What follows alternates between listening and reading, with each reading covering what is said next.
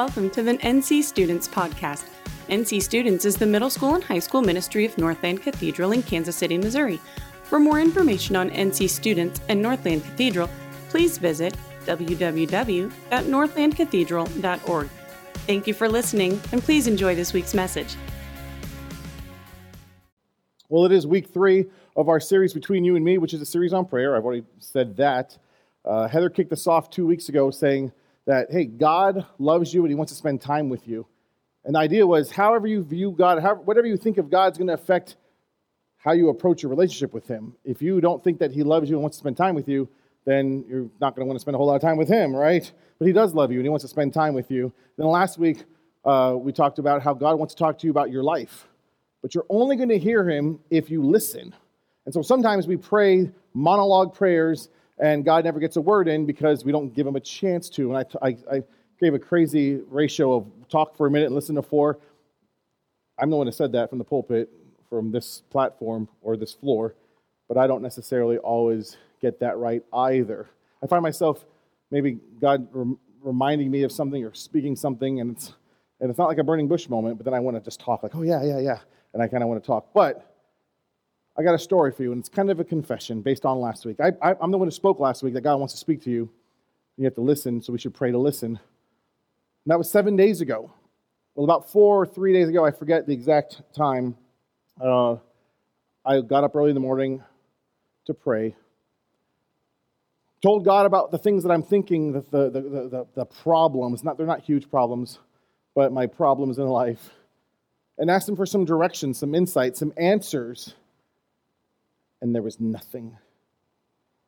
And for a moment of insecurity, I thought, boy, have I just lied to a whole room of teenagers, telling them that God wants to speak to them about their life, and now they're going home, and they're going to come back this week and say, you lied to me, Jerome. And maybe they're now discouraged, thinking, well, Jerome sold us a bill of goods saying that God wants to speak to me about my life if I listen. I sat there and listened, and it was super awkward, and I didn't hear the answer I was looking for. I don't know about you, but prayer has not been my number one go-to in my relationship with the Lord. It should be. I honestly think I could have lived a better Christian life, be a better father, be a better husband, be a better youth pastor if I dedicated more time to prayer, and I'm growing in this process. But when you hit road bumps like that, like, okay, God, I'm here, and crickets, doesn't that just seem discouraging? Anyone else ever been discouraged? Like, oh, where are you in this? You don't have to raise your hand. Are you raising your hand with a question? Are you like amening that? Like, yeah, me too. Amen. You're just kissing up to the youth pastor.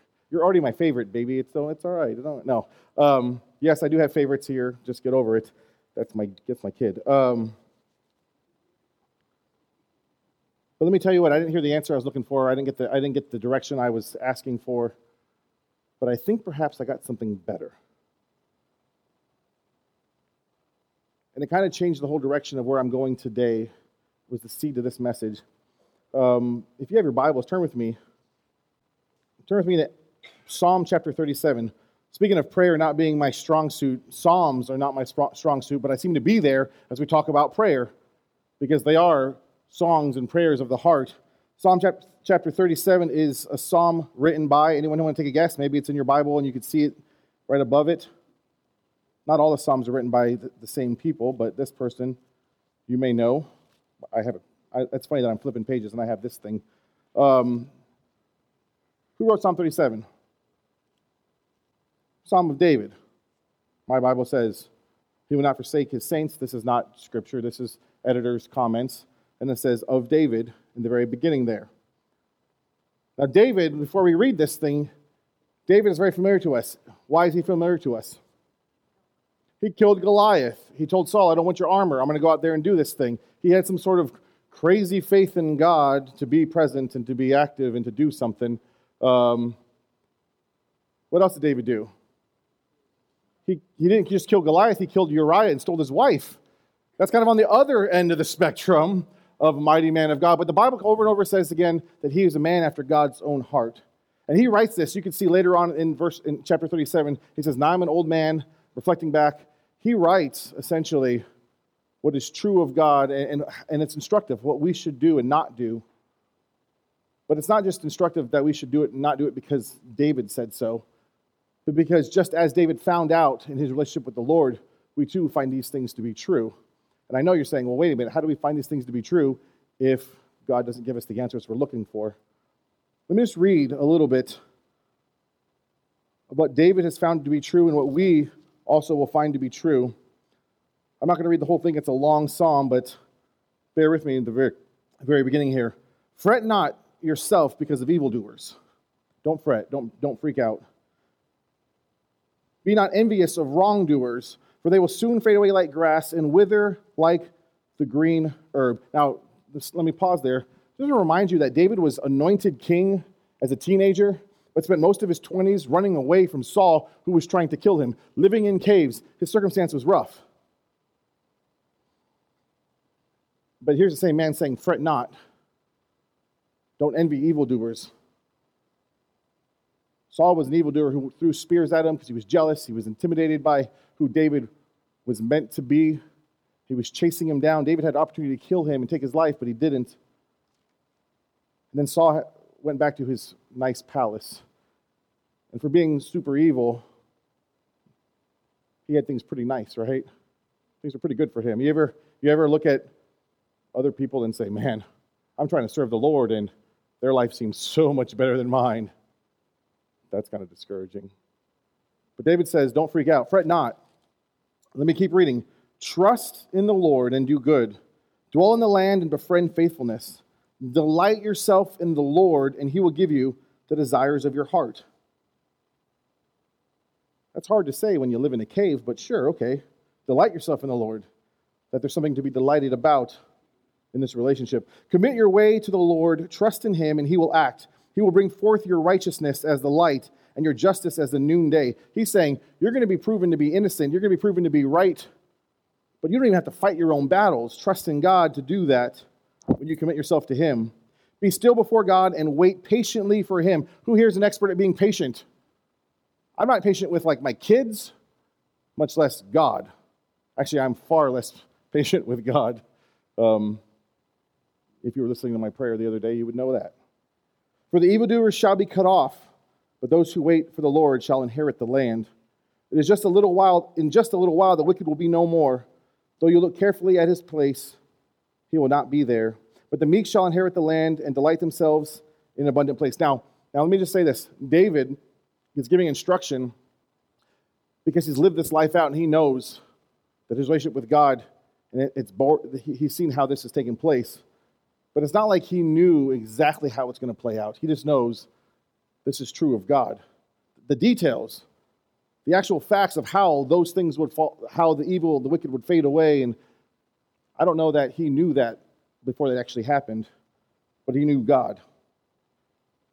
Now he goes on in verses 12 through 22. I'm going to skip 10 verses there, otherwise we'll be here all night long, and talks about the wicked and how they'll perish and how wicked they are. Verse 23, the steps of a man are established by the Lord when he delights in his way. Once again, there's that word delight, delighting in the Lord, in the Lord's way. Though he fall, he shall not be cast headlong, for the Lord upholds his hand. I have been young. Now here's where he says he's old. I have been young and now am old. Yet I have not seen the righteous forsaken, for his children begging for bread. He is ever lending generously, and his children become a blessing. Turn away from evil and do good, so shall you dwell forever. For the Lord loves justice. He will not forsake his saints. And then let me skip to the very end of this chapter, verses 39 and 40. The salvation of the righteous is from the Lord. He is their stronghold in the time of trouble. The Lord helps those and delivers them. He delivers them from the wicked and saves them because they take refuge in him. That last verse in particular.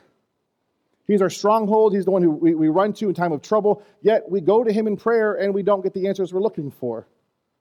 I told you at the beginning of this message, I went to prayer and did not get the answers I was looking for. And I sat there and I thought, I'm a liar. This kid's going to come back and be like, you lied to me, Jerome. Did anyone? You don't have to raise your hand. But I am curious. Maybe you went home last week and you said, I'm going to pray to listen. And maybe you found yourself disappointed and you're like, okay, I'm not going to call Jerome out in front of everybody, but I'd be interested. Because this message, I believe, is for you. Because what I found when I stuck it out just a little bit longer was not the answers I was looking for, but something far greater in my time of praying to listen. See, I think the problem with last week's message is I wasn't super clear. I said this: God wants to speak to you about your life, but you'll only hear him if you listen. I didn't say God wants to give you your answers, and you only hear him if you listen. I said he wants to speak to you about your life.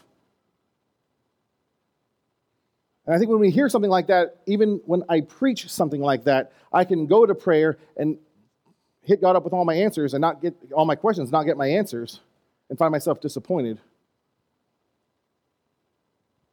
If God would give us all the answers if we just went and listened, then what makes him different than Google? We live in that world where I got a question. We all take out our phone, we open a browser, we type in something, and we get an answer almost instantaneously, do we not? Google gives me grammar. Google gives me conversion chart. I mean, like, what is so-and-so? Like, okay, we live in the Philippines, and we have thermometers that are like Celsius. And so we're taking our temperature of our kids who think they have a fever, and they're like 30 degrees. That means they're dead if it's Fahrenheit. So I have to go to Google to figure out what my kid actually has. We're so used to getting the answers right away, and yet God doesn't seem very interested in giving us all the answers we want right away the way we want them. What I found in my moment of prayer, and what I believe David found in a lifetime of relationship with God, being a man after God's own heart, is this: that prayer is not about, or that the goal of prayer is not about hearing answers, but it's about hearing his voice. The goal of prayer is not about hearing answers, his answers, God's answers, but it's to hear his voice. And there's a vast difference there. And at first, unless you make that difference, you're going to find yourself set up to be frustrated, not getting the answers you're looking for. The goal is to hear his voice, because sometimes our answers that we're looking for are not the answers we need. There has to be a belief that God knows better, that God's ways are higher than our ways. And we think we know what we need, but God really knows what we need for today in the moment. God wants to speak to you about your life. Maybe not your future spouse or your future career or the college you're going to go to or how you're going to fix a problem. And he does give answers. Don't get me wrong. He will give answers. He'll give insight. He'll give direction. But if that's all we use him for, he's just the glorified Google in the sky. The goal is not to get the answers. It's to hear his voice. How in the world can David say, don't fret, trust? How can he say the things he said in Psalm 37? Because he's heard the voice of the Lord. When you hear the voice of the Lord, even if you don't get the answers you want, a couple things happen. First of all, and this is probably where I want to sit for just a moment, we find pleasure in his presence. When you hear the voice of the Lord, I was praying, and I stopped and said, oh man, pleasure in his presence. Listen, I stopped. I was like, okay, I don't get the answers I want, I guess. So I just kind of stopped and kind of said, God, thank you for the cross. Thank you that you've placed me where you've placed me, the friends I have. And all of a sudden, something inside of me began to well up. And then all of a sudden, it was like God was absolutely present. And I was overcome and overjoyed with just enjoying him. Did I get the answers I wanted? Absolutely not. Did I get something better? Absolutely. There is pleasure in his presence. When you hear his voice and you sense his presence, listen, there's something called the Shorter Catechism of the Westminster Catechism, and they boiled down the Christian life to this. They said, man's chief end is to glorify God and to enjoy him forever. The truth of the matter is, we are called into relationship. We are called into enjoying him. He desires for us to enjoy him. He didn't set this thing up so he could be like Google in the sky. He set this up to have a relationship with us. Paul says this in Philippians chapter 3. He says, there's a bunch of people who, we're not going to get into circumcision, but he talks about this problem, and he says they want to brag about how they live their life. I live my life better than them, but all of that is just rubbish compared to knowing Christ. That Christ is not the means to an end, but Christ is the end. He's the goal. He's the prize. He's the treasure of our heart. That Christ means more than all of his accomplishments. He used the word rubbish. All of this that I could brag about is nothing compared to knowing him, that there's pleasure in his presence. And I enjoyed God's presence when I sensed his presence, because his voice was real. It wasn't my answers. But when you enjoy his presence and you hear his voice, we begin to do that. Listen, Judah Smith, many of you know Judah. He's a Seahawks fan. That's an important tidbit, so you know how wise he is. He says this: if I have Jesus and I have nothing else, I have everything. If I have Jesus but I have nothing else, I have everything because Jesus is everything. How does that change how we live our life if Jesus is everything, if he is the prize, he is the joy? It doesn't matter. Things begin to not really matter as much because I have everything in him. Rick Warren is a pastor who's not nearly as cool, and you guys don't know who he is. If you're older, you do. He writes this, he says, knowing God is our greatest privilege, and being known and loved by God is our greatest pleasure. I would venture to say in this room, the pleasure of his presence is something that we all can identify with. We've had those moments, those special moments that I pay money to go to camp for. But I tell you what, you could enjoy his presence tomorrow morning next to your bed or in your living room because he's made us for a relationship with him. I don't want to stay here too long because I could go on and on. I fear, though, growing up like a church kid like you guys, that I felt my life was all about what I did for God and whether or not he was pleased with me. And you should know by now, because of the cross, he's pleased with you if you put your trust in him. But not just that, but he desires to spend time with you, and there's joy in that. There's relationship in that. We talk about God having a relationship with us, but then we always kind of reduce it down to like the do's and don'ts, right? Do you enjoy hanging out with your friends? Does it bring like a spark to your eye and pep at your step? The same thing can be had with the Lord. I'm not saying every single time. I'm not saying that there's not dry seasons or seasons where he's silent. We're going to get there in a moment when we talk about some practical stuff. The next thing is this, that there's peace from him. This is not a 3-point sermon. It's a 1-point sermon, and it was the first thing you saw. This is just kind of the things that come out of hearing his voice rather than the answers, because his voice is far greater than the answers. There's peace from his perspective. Oh, that's a third thing. The second thing is this, that there's power for his purposes. And I can go back and forth. Now, his main purpose is for us to enjoy him, but his other purposes are for us is to shine light, to stand tall, to stand firm in our faith, to share his message, to love others. And if you read Psalm 37, you see David, who lived a life after God's own heart. David, who was a man of prayer and had a relationship with the Lord. He had power to live out the very things he's telling us we should live out, but it came in that relationship.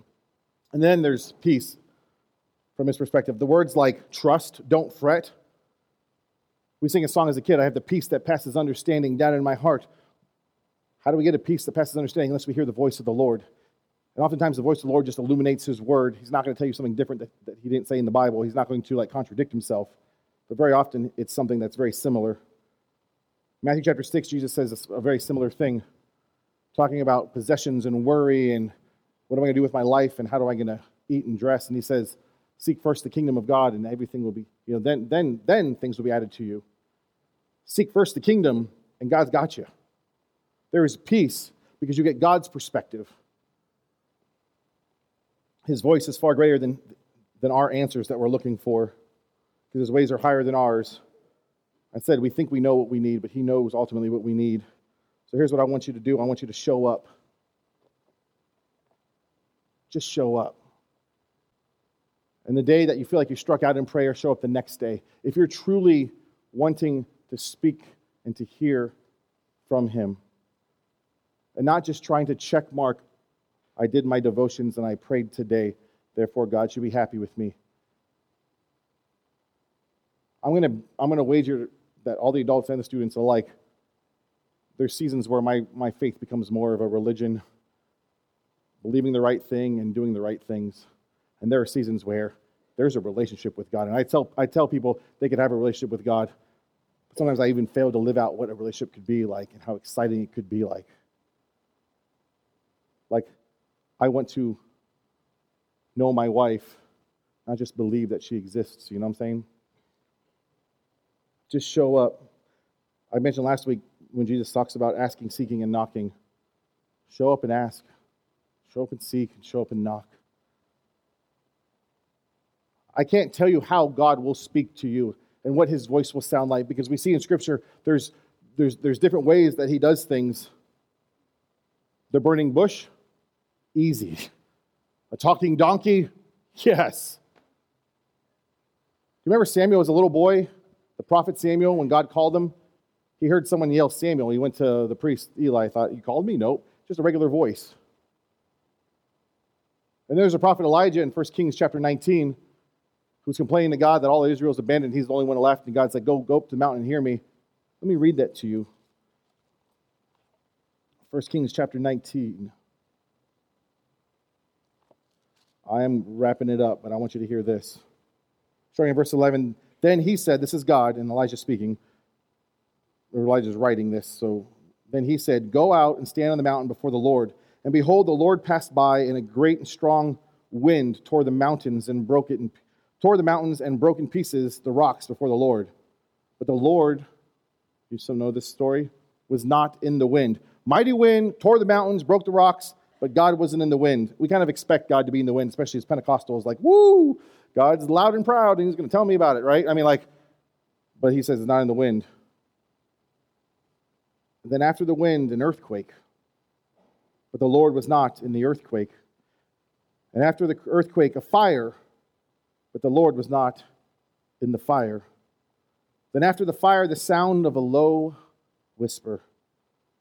And when Elijah heard it, he wrapped his face in his cloak and went out and stood at the entrance of the cave.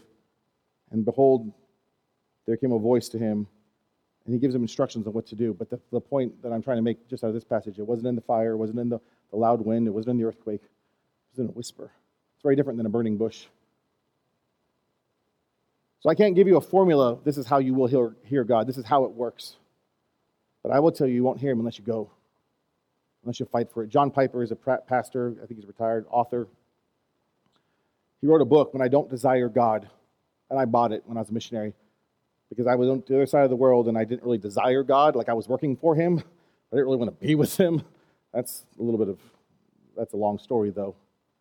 But he writes in this book, listen, joy is promised to us as believers. But at the same time, it's something we have to fight for. Like God could drop in on the middle of your day and remind you and speak to you and bring you joy and give you direction without showing up, because he's good like that. But if you show up day after day, moment after moment, and protect it and make it a priority, not to earn brownie points with a God who's keeping score, but to hear his voice and what he would say for you for today, I'm convinced you'll hear his voice. Why? Because week 1, he loves you and wants to spend time with you. Because week 2, he wants to talk to you about your life, but you're only going to hear him if you listen. May we seek his voice, because in his voice, we find his presence. In his voice, we find power. And in his voice, we find peace. The band's going to come right now. We're going to respond in a time of prayer. Because I was preparing this message, I thought about you all. I've seen you at camp and on mission trips. I've seen you in this room. And if you're like me, there's moments where God's super close and near and dear. And there's moments when he's far away. That's probably just the reality of life. But don't let that be an excuse for not seeking him, for not showing up. As a matter of fact, today I would imagine there are people in this room who would say, man, I feel dry and thirsty and I need a fresh touch of his presence in my life. I'm looking at circumstances and I want to hear the Lord's voice because I need the peace that comes. Not when he gives me some elaborate plan to become a millionaire and live in a big house, but when he says, I'm here and I'm with you and I have you. Or maybe there's something that you feel God wants you to do and you're like, God, I can't do that on my own. But when you hear his voice, that he's called you, that he's with you, we find power in that. That doesn't come from ourselves, but it comes because this is God's business. Would you stand with me as we're going to sing this song? But as always, I want to invite you to find an opportunity to respond in whatever way you would like to respond in. If you would say, man, I'm hungry for God's presence, for his power, for his peace, I want to hear his voice. You've got to show up. You've got to show up tomorrow morning or tomorrow night or tonight. You've got to show up. But I'm convinced that even right now, if you seek him, that he's there. Maybe just a glimpse of what's ahead. I'm going to have leaders come up front, and they're going to pray with you. If you would like to pray with a leader, we have benches, we have walls, we have seats. You can sit and find a place to pray. You can journal, you can write a note to God, or you can stand here and sing this song. But in the next few moments, however you choose to respond, make it about, God, I want to hear your voice. And I don't even know exactly what that's going to look like, God. But you speak to your people. And maybe it's not the answers. Lay aside our answers, trusting that he knows better. He knows your situation. He's able to handle your situation. And he has a good plan for you. Pray to listen.